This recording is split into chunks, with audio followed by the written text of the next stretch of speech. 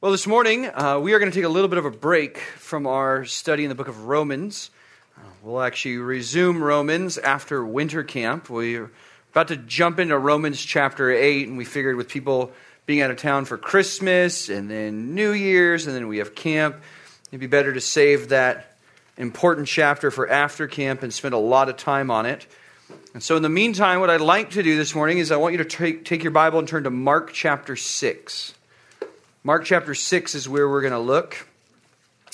I know there's a lot going on this week as you are finishing up those assignments that are due that I'm sure you've been fastidiously attending to for the past several months back when they were assigned.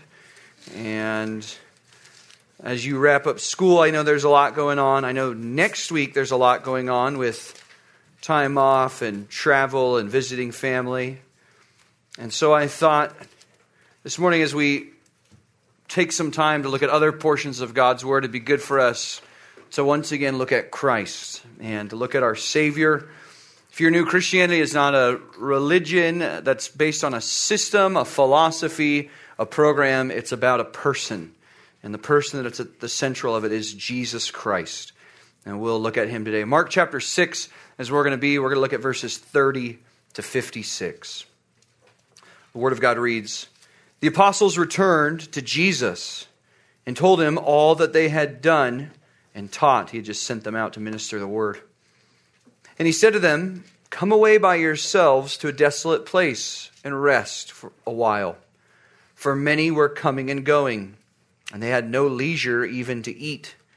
And they went away in the boat to a desolate place by themselves. Now many saw them going and recognized them, and they ran there on foot from all the towns and got there ahead of them. And when he went ashore, he saw a great crowd, and he had compassion on them, because they were like sheep without a shepherd. And he began to teach them many things. And when it grew late, his disciples came to him and said, 'This is a desolate place, and the hour is now late. Send them away to go into the surrounding countryside and villages and buy themselves something to eat.' But he answered them, 'You give them something to eat.' And they said to him, 'Shall we go and buy 200 denarii worth of bread and give it to them to eat?' And he said to them, 'How many loaves do you have? Go and see.' And when they had found out, they said, 5 and 2 fish. Then he commanded them to all sit down in groups on the green grass. So they sat down in groups by hundreds and by 50s. And taking the 5 loaves and the 2 fish, he looked up to heaven and said a blessing and broke the loaves and gave them to the disciples to set before the people. And he divided the 2 fish among them all. And they all ate and were satisfied. And they took up 12 baskets full of broken pieces and of the fish. And those who ate the loaves were 5,000 men. Immediately he made his disciples get into the boat and go before him to the other side, to Bethsaida, while he dismissed the crowd. And after he had taken leave of them, he went up on the mountain to pray. And when evening came, the boat was out on the sea, and he was alone on the land. And he saw that they were making headway painfully, for the wind was against them. And about the 4th watch of the night, he came to them, walking on the sea. He meant to pass by them. But when they saw him walking on the sea, they thought it was a ghost, and he cried out. For they all saw him and were terrified. But immediately he spoke to them and said, 'Take heart, it is I. Do not be afraid.' And he got into the boat with them, and the wind ceased. And they were utterly astounded, for they didn't understand about the loaves, but their hearts were hardened." This is God's word regarding his Son, Jesus Christ. Let's pray as we look at this passage. Heavenly Father, we are thankful for this morning. Thankful for the time now we have to look at your word, to consider your Son. Lord, it was you who said, "This is my beloved Son. Listen to him." And we want to see Christ this morning so that we might be changed, that we might see him in his glory and have courage and hope in the lost world, that some here would even begin to know Christ for the first time and would turn and place their trust in him. Thank you for this time. We pray now that you would help us to be undistracted, and that you would help us to gaze upon Christ and see his glory. It's in Christ's name we pray. Amen. The year was 1939, and though it had not officially begun, Europe knew that they were on the brink of war. Just 20 years earlier, the Great War, as it was called, had ended. But as the German war machine was once again being built up, and they were only days away from invading Poland, Europe was on the brink of battle. And though many were nervous, the people of England definitely knew that they would be thrust in the battle. They knew what war meant for them. And so the Ministry of Information began a home publicity campaign. They began to make various posters to try to boost morale. Remember, they're not using any sort of Twitter hashtags in this days. No hashtag we're in this together or anything like that. And so they made posters that said things like, freedom is in peril, defend it with all your might. Another poster, your courage, your cheerfulness, your resolution will bring us victory. Again, these were meant to boost morale, to give them hope. And perhaps the most famous poster that you know of today is the one with the crown in the middle, and it says, keep calm and carry on. Have you guys seen this poster before? Some version of it, keep calm and carry on. It's been reused again today, and now there's also plenty of parodies of them. So you could find keep calm and have a cupcake. Okay, keep calm and fake a British accent. These are all good options in life. The funniest thing is these posters didn't work. They were taken down quickly. Many found them offensive, much like the tweets that our celebrities try to send from their yachts. But they were designed to give hope in dark times. Where do you go for hope in dark times? Christmas is a season of hope, right? It's a season where we're supposed to have hope for the future. But where do you go when life gets difficult? Where do you place your trust? In sickness and in trials and in isolation? Where do you look? What is your hope in? You could probably already guess that this morning I'm going to say that we find hope in the Bible. But that hope is not just found in some sort of good saying, some sort of motto, some sort of pithy statement we could put on a poster. That hope is found in the person of Jesus Christ. Now, if we were to look at the Gospel of Mark so far to this point, there's a lot we've learned. You would have learned about Jesus. You would have learned that he's the God-man. We would have learned that he's a king. We would have learned that he can do miracles. He's already cast out a demon. He's healed a leper. He's calmed a storm with his words. There's a lot that he could do. And even today in this passage, we see his divine nature. But what I want you to see is something that's meant to give you hope. Hope in light of what's happening in your life right now. Hope in whatever trial, whatever sin, whatever difficulty you're facing.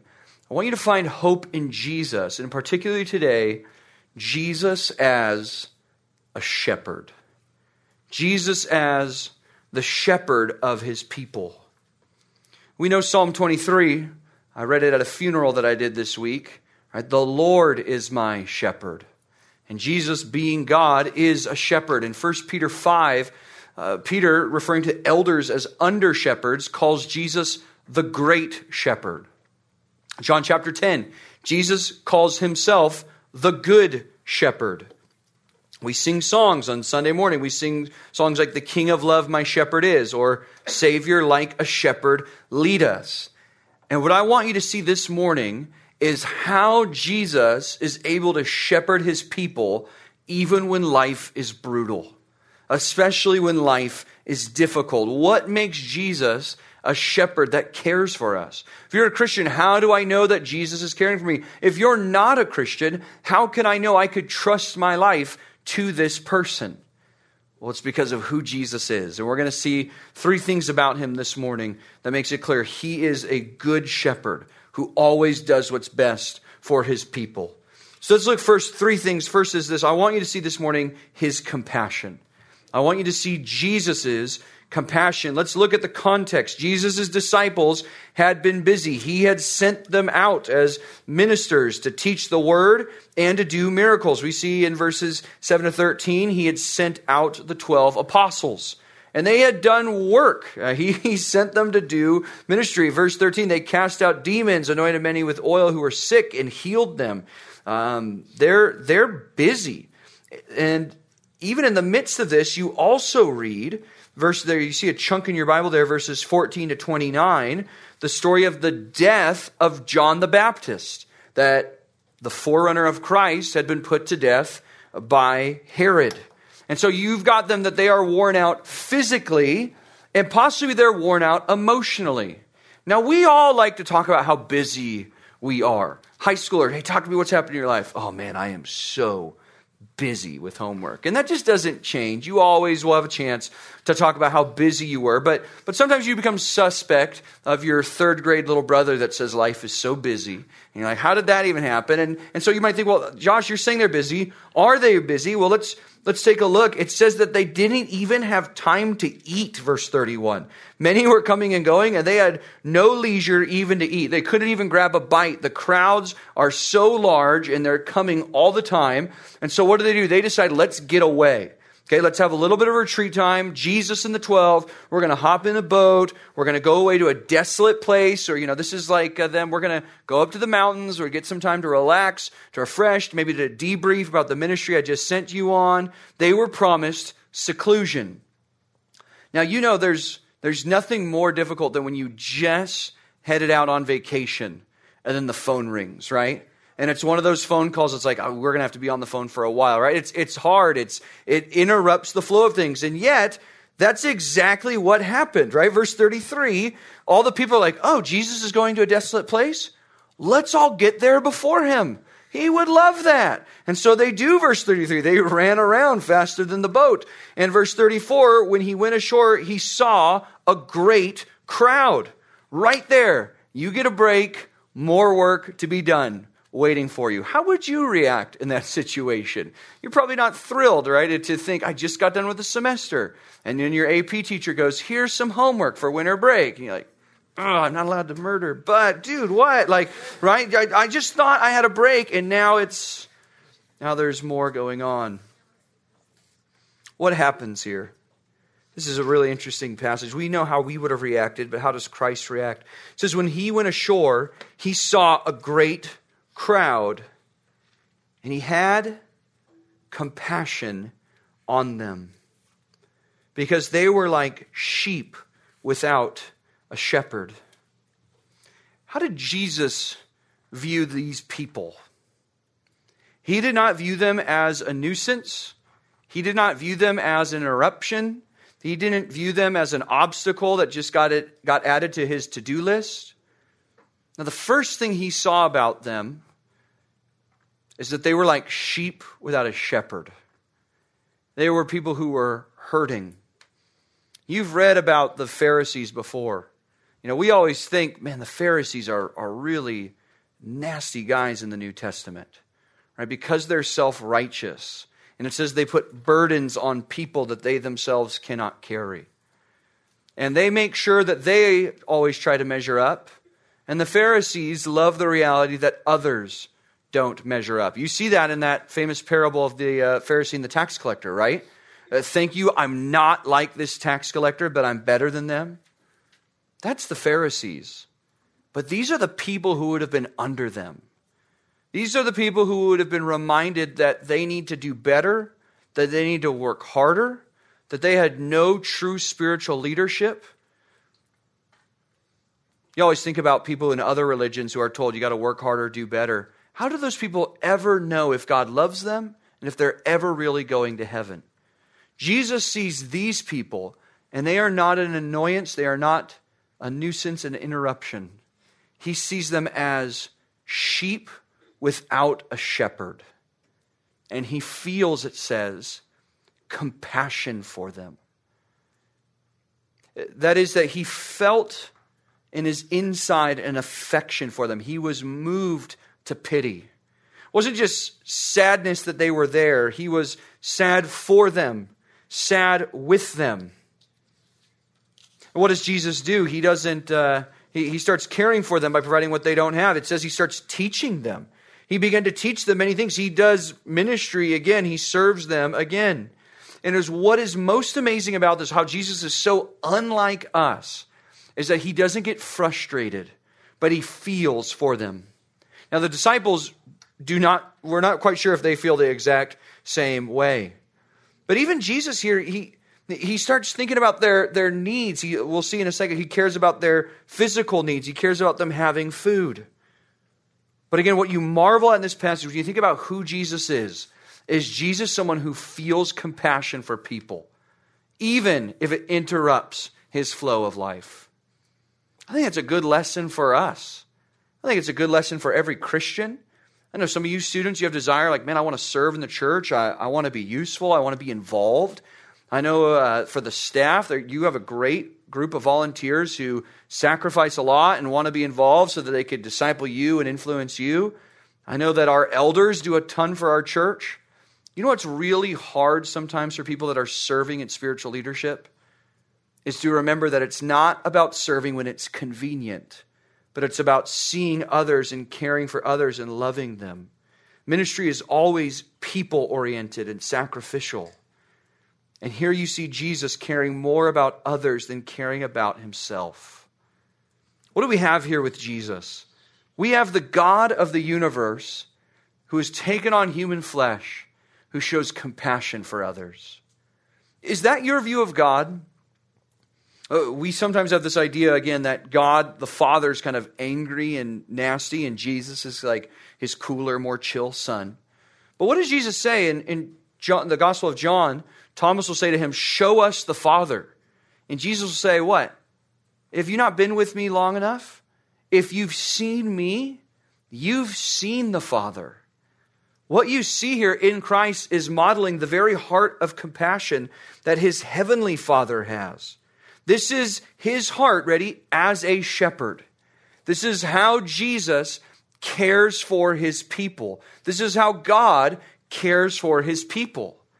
Let me show you some other verses that say this. 1 Peter 5, 6 and 7 reads, "Humble yourselves under the mighty hand of God, that he may exalt you at the proper time, casting all your anxiety on him, because he cares for you."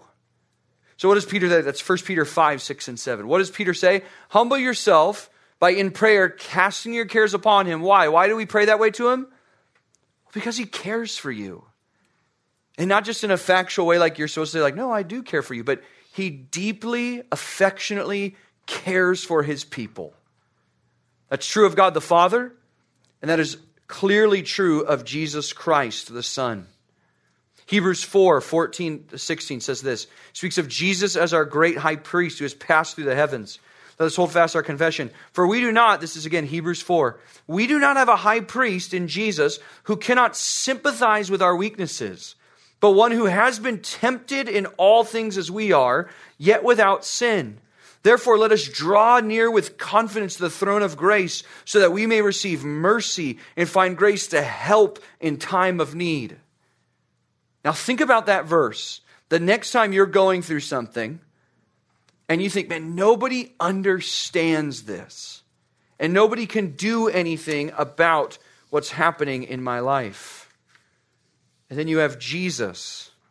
And what does it say about Christ? That first of all, he sympathizes. He sympathizes with our weakness because being a man himself, he was tempted in every way. So he not only knows your struggle, knows your trial, he feels for his children, and he can actually help.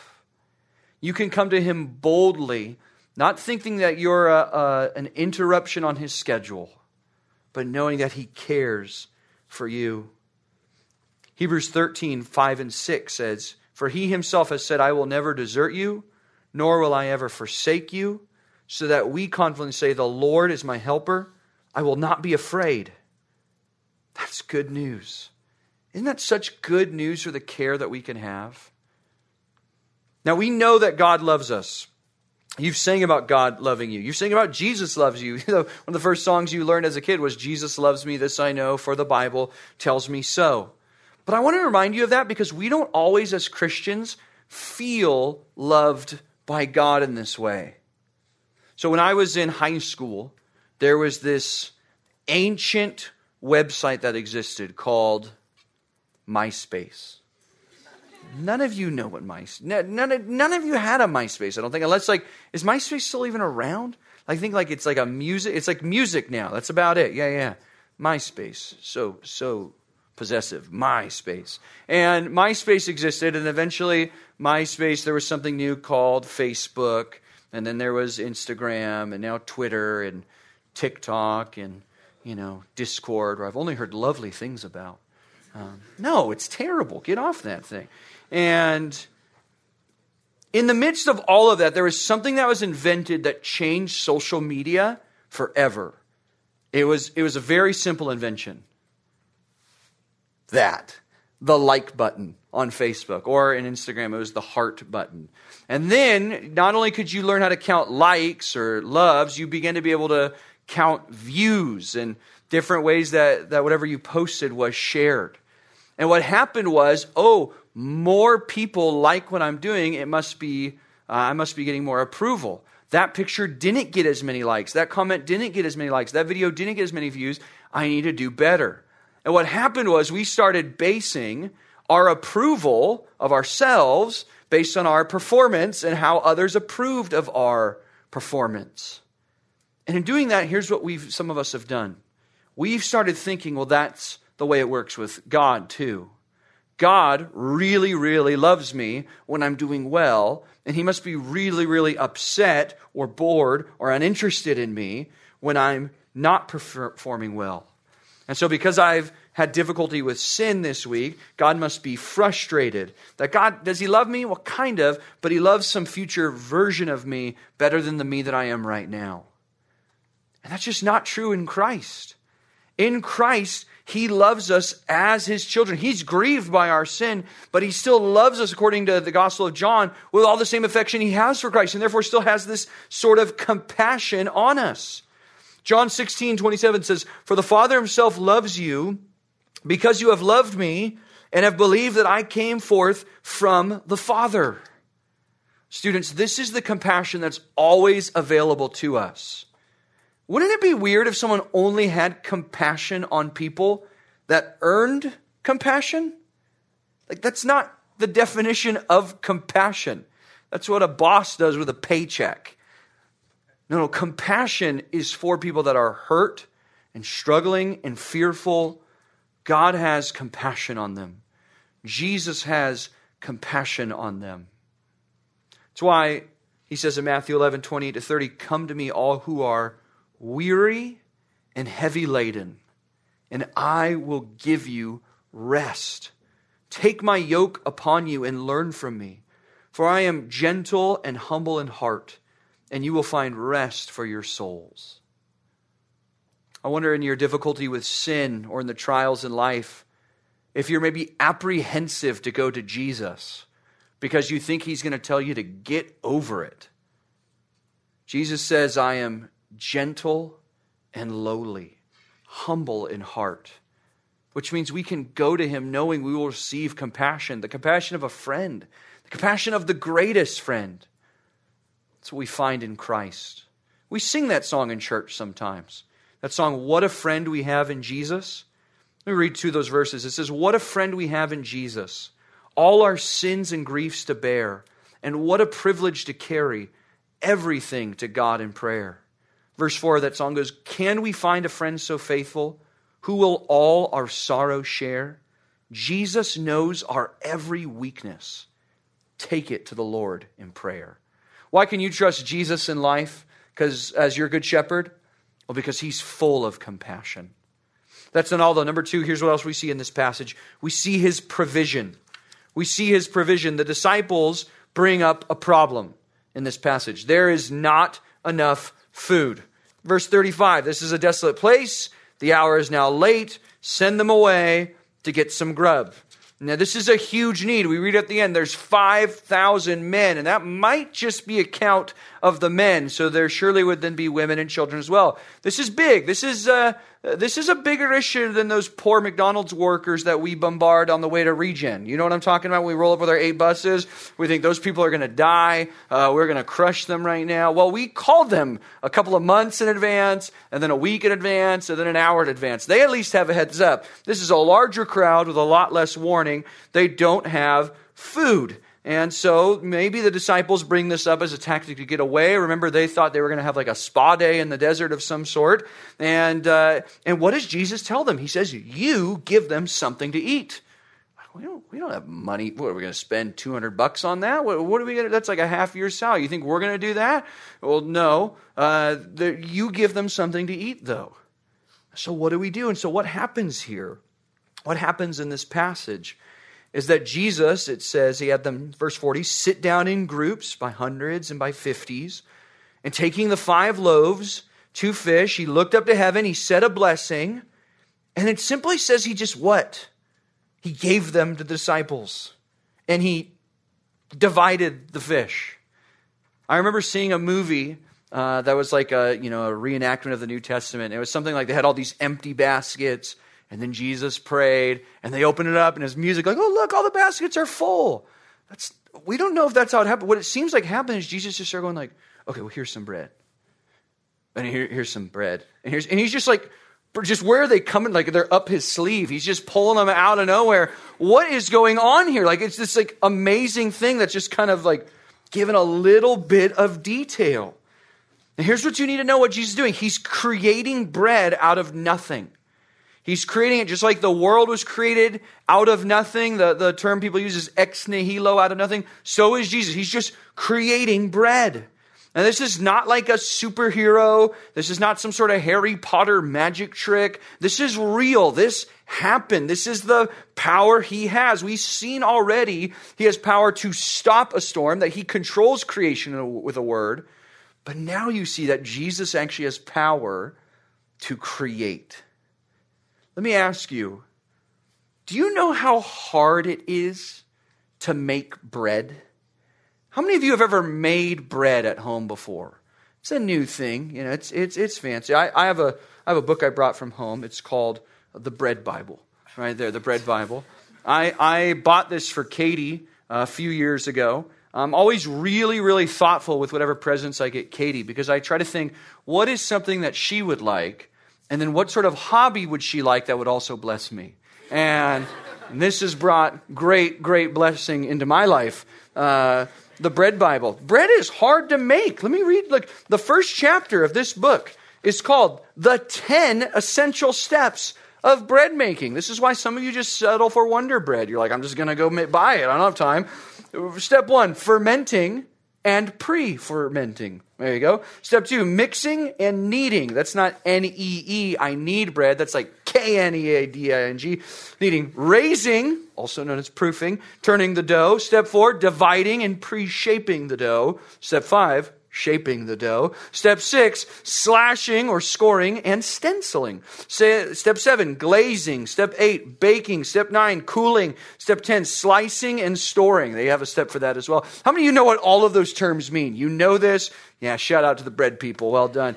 If you have extra sourdough that you made this holiday season, by the way, the Petrus... No, I'm just kidding. Bread is hard to make. You need to get water and flour and then get yeast together. And then you need to let the yeast develop. And then you need to introduce more yeast and then salt. And then you knead it. And then you develop it and you let it rise. I'm reading these. I don't have this memorized. But there's a lot going on. And back then they used to have to mill the grain. They'd take a stone and they didn't have all this stuff available at the store. Bread takes a while to make. It would have taken even longer for them. But Jesus just produces bread right here. Sustenance, what you need to live off of. And it wasn't just he made a little bit. He made enough to feed 5,000. Enough, in verse 42, it says, until they were all satisfied. Think Thanksgiving probably didn't need that second helping of sweet potato casserole. Satisfied. That's where they are. They have more than enough food. And then there's 12 baskets left over. An abundance of resources. Now, what does this point to? This is point to Jesus as the creator. You knew that if you've grown up in church. Jesus is God. Jesus, according to Colossians 1, everything came into being through him. But think about it again in light of what we're looking at as Jesus as shepherd. Jesus feels compassion for people in need. He knows your need, but he doesn't just feel compassion. He has the power to provide for his sheep.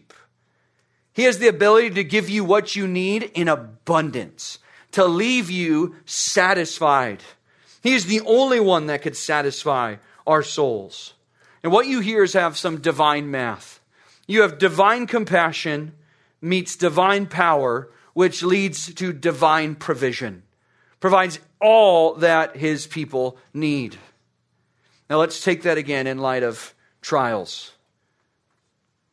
What do we sing? Great is thy faithfulness. All I have needed, thy hand has provided. He gives us what we need. It's not, again, just that Jesus cares. It's that he is able to care for our needs. You've heard me share that before. There's plenty of people in your life that care about you that can't actually fix your problems. And there's plenty of people in the world that can fix your problems. They just don't really care about you. But in Jesus Christ, you have both. Both of those together. Again, this is just a picture of who God is. Matthew 6, 7, and 8 says, when you are praying, do not use meaningless repetition as the Gentiles do, for they suppose they will be heard for their many words. Do not be like them, for your Father knows what you need before you ask him. Isn't that nice to know? That before we even go to God in prayer, to pray about what happens after I graduate, what happens with this tension in this relationship, what about this sin in my life? God knows what you need even before you ask him. Matthew 6:31, Jesus says this, do not worry then, saying, what shall we eat, or what shall we drink, or what will we wear for clothing? For the Gentiles eagerly seek all these things. For your heavenly Father knows that you need all these things. Seek first his kingdom and his righteousness, and all these things will be added to you. He will provide for your needs. That's what it's like having Jesus as your shepherd. You know he will provide. Application of that is really simple. We should not be anxious. We should not worry. Let me give you an illustration of what worry looks like. Some of you have been driving before with your family, and you're in the back seat. One parent is driving. One parent is in the front passenger seat. We won't assign which parent is where for the sake of the illustration. And somewhere up ahead, someone has tapped the brakes and a brake light has come on. And the parent in the passenger seat has gone and ripped the handle off the roof of the car in fear. And the parent driving is like, why are you screaming? They're 70 yards away and on the other side of the freeway going northbound. Like, it's nowhere even close. Why the panic? You've been there. Oh, again, I won't identify who is who, but let the reader understand. And it's a sort of front seat driving. There's also a sort of back seat driving. Some of you have been there where someone from the back seat's always like, oh, you want to get over here? Yeah, hey, we're getting off on the off-ramp up there. Like, yeah, I know, it's 5 miles away. Like, well, I'm not getting now, but I'm aware. I have ways. Anyway, what does front seat driving and back seat driving show? It shows a distrust in the driver. The same is true for worry. When we worry, when we're anxious, when we can't sleep because of a trial in our life, when we're not really sure how things are going to turn out and we're in turmoil over that, it shows a lack of trust in the shepherd. It shows that either you don't think that he cares or you don't think he's able to solve your problem. You need to instead trust and know that he will take care of everything exactly how you need.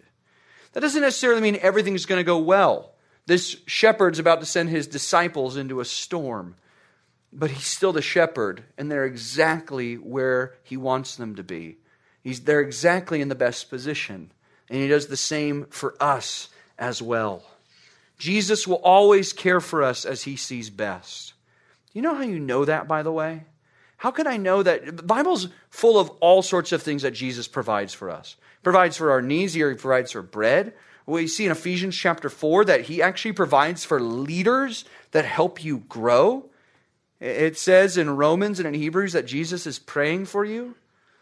Here we see Jesus giving bread. And yet later, as we talked about in communion this morning, he says, this bread is my body, what? Given for you. You know how you could trust Jesus to do what's best for you? It's because Jesus has already taken care of your biggest problem in giving his life for your sin. Oh, student, if your sins are forgiven, you absolutely can trust him, right? Romans 8:32, for he who did not spare his own son, but gave him over for us all, how will he not also give us all things?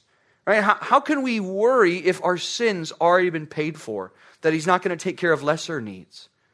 Student, if you're not in Christ, how can you have any peace if your sins aren't paid for? If God hasn't taken care of your sin problem yet, if your sin problem hasn't been dealt with yet, then how do you have any assurance that things are going to go well? Romans 8:28 says, all things work for good to those who love him. You have all sorts of reason for worry and anxiety and turmoil in your soul if your sins have not been paid for. And yet this Christmas you can have hope and you can have peace because Christ came down to pay for your sin. And if you trust him, he will take care of that debt of sin that you owe. That's the kind of peace and the kind of shepherd that you can know. And that's how we know that we can trust him and have hope in him and not worry and even tell others about him, because we're not trying to turn them on to some sort of program that doesn't work. We're pointing them to a person who can be trusted. That's how we could trust the shepherd in dark times. Again, how do we trust Christ as our shepherd? How can we do that? Well, we know he has compassion. We know that he has power. Thirdly, I want you to see this. I want you to see his matchless glory. We've seen his compassion. We've seen his power. Let's see his matchless glory.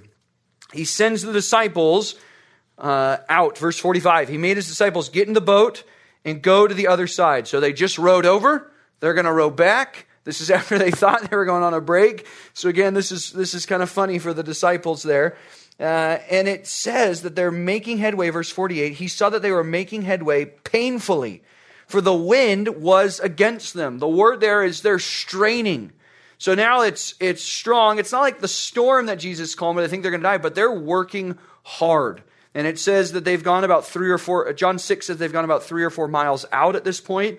This is at the fourth watch, it says, verse 48 again, about the fourth watch of the night. So that's between 3 and 6 a.m. So it's late, and they're rowing, and they're being tossed about, and they're not really making headway as it goes, and yet they're having to work hard. That's a good illustration of our trials. Sometimes life feels like that. And what happens? Jesus again comes to rescue them. Jesus was, though not physically there with them at first, keenly aware of all that was happening in their life. And he comes walking, it says, verse 48, on the sea. The fourth watch of the night, he came to them, walking on the sea. Now again, we've got to get Marvel and movies out of our head here. You got to think this happened. So the person that I pray to God, and when I speak to Christ, I think this is a real person with flesh and blood who died for my sins, who did this, who walking on the sea. Now what is that? You don't just go, oh, cool, sweet cinematography. If you're thinking Old Testament, this is very much another claim to Jesus' deity. Listen, I'll give you 2 verses. You could jot these down. Job 38:16. It's the first one. Job 38:16 says, this is God speaking to Job, have you entered in the springs of the sea or walked in the recesses of the deep? That's Job 38:16. The idea of, I have done this. I have walked about the sea. Have you done that? Job, no, because he is not God. Only God could do that. Here's another one. Psalm 77:19. Psalm 77:19. Your way was in the sea, your paths in the mighty waters. and your footprints may not be known. That is the idea, again, Psalm 77:19, the idea of it is God who walks on the sea. And here you have Christ doing only what God can do. A picture, again, of his power that he's walking on the sea. That's not all that we see here. It says that he meant to pass by them. Now, what could that mean? That could mean that he meant to just like hoof it. And then they get to the other side and be like, good morning. What? That's crazy. But what does that mean? Well, where else in the Old Testament again do you have the idea of God passing by? Well, if you were with us last year, which is pretty much most of you except the freshmen, you were there, and I think the freshmen, you were here for this when we looked at the book of Exodus, chapters 32 to 34. That Moses says, I want to see your glory. God says, well, you can't behold my glory, but I'll put you in the cleft of the rock, and I will allow my glory to pass by. There's a similar scene in 1 Kings 19 with Elijah. That's God is going to pass by. He's going to allow you to see some of his glory as he passes by. And what Christ is doing here is he wants them, as he passes by, to not just know, hey, turns out Jesus' buoyancy is unlike ours. That's not what he wants them to get out of this. He wants them to behold his glory, to realize this is not like someone they've met before. And they get it, right? Because verse 51 says he got into the boat with them, the wind ceased, and they were utterly astounded. They are blown away by this, realizing this is someone who is not like us. We've seen some tricks. This is different. Now, what were they supposed to get? Verse 52 says they did not quite understand yet. We understand that as we go into chapter 7 and 8, their eyes become open. This leads up till chapter 8 where they eventually say, you are the Christ, the Son of the living God. They begin to understand who Jesus is as the God-man. But what else does he say here? Look at that again. Verse 50 tells them, take heart, it is I, do not be afraid. Now again, I want to not worry in the midst of trials. How do I not do that? How do I take heart? And how do I not be afraid? Look at that there in your Bible. In the middle of it, it's understanding that it is I. Ego eimi in the Greek. It's the same phrase that we understood in the book of Exodus of I am. It's Christ's claim to deity. He's like, I'm not just a superman or a super prophet. I am God of very gods. And so, look at my brilliance. Look at my greatness. Take heart. Do not be afraid. I am. Students, what we need when life gets really hard is not explanation or assurance that everything's going to be okay. We sometimes get explanation. In Christ, we do get assurance that everything's going to be okay. But what you most need when life is tough is a big view of who Christ is. A brilliant, radiant, astounding view of Christ. And so that as you see him in his glory, as your shepherd who cares for you and has power, and yet he's more than just a caring super doctor. He's God of very gods. You can take heart. You can have courage. You do not have to be afraid. Psalm 34 says this, verse 9 and 10, Psalm 34, oh, fear Yahweh, you his saints. Fear him, that is to tremble, to behold his greatness, and to feel the magnitude, be overwhelmed by the greatness of who he is. Fear Yahweh, you his saints. For to those who fear him, there is no want. They who seek Yahweh shall not be in want of any good thing. It's seeing the greatness of God that you go, Lord, I do not know how things are going to unfold over the next few weeks or months or years. But I've seen your compassion. I've seen your power. I've seen the magnitude and glory of who you are. I do not have to fear. I do not have to be afraid. The goal of our trials is to see him as greater, so we might trust him in a greater way. And when we do that, we know that he is our shepherd. He is the one that we can lean on. Psalm 23:36 says this, "Surely goodness and loving kindness will follow me all the days of my life, and I will dwell in the house of the Lord forever." There was a pastor in the 1800s. He was speaking about how he set out to preach Psalm 23. And as he set out to preach on it, he was thinking about it and meditating on it, one phrase caught in his head. It's, "He leadeth me." And he leadeth me by still waters. He leads me to green pastures. Pastor says he couldn't get over that fact of the divine sovereign, and yet the God-man leads us. Isn't that so good to know? When you look at Christ, that he leads you. Pastor wrote a song, "He Leadeth Me." You've heard it before, and it's an older song, so some of you in high school gone like, well, this isn't some of the rock and music I like to listen to, and so while the instrumentalists play, you look at your phone. And because of that, you miss out on some of these amazing lyrics. So listen to what this pastor wrote. I'll read a few verses. This is what it's like to be shepherded by Christ. This is true for you if you're a believer. This is what you're missing out on if you're an unbeliever, just living in the uncertainty that you have chosen. Here's what it's like. It says, "He leadeth me, O blessed thought, O words with heavenly comfort fraught. Whate'er I do, where'er I be, still 'tis God's hand that leadeth me.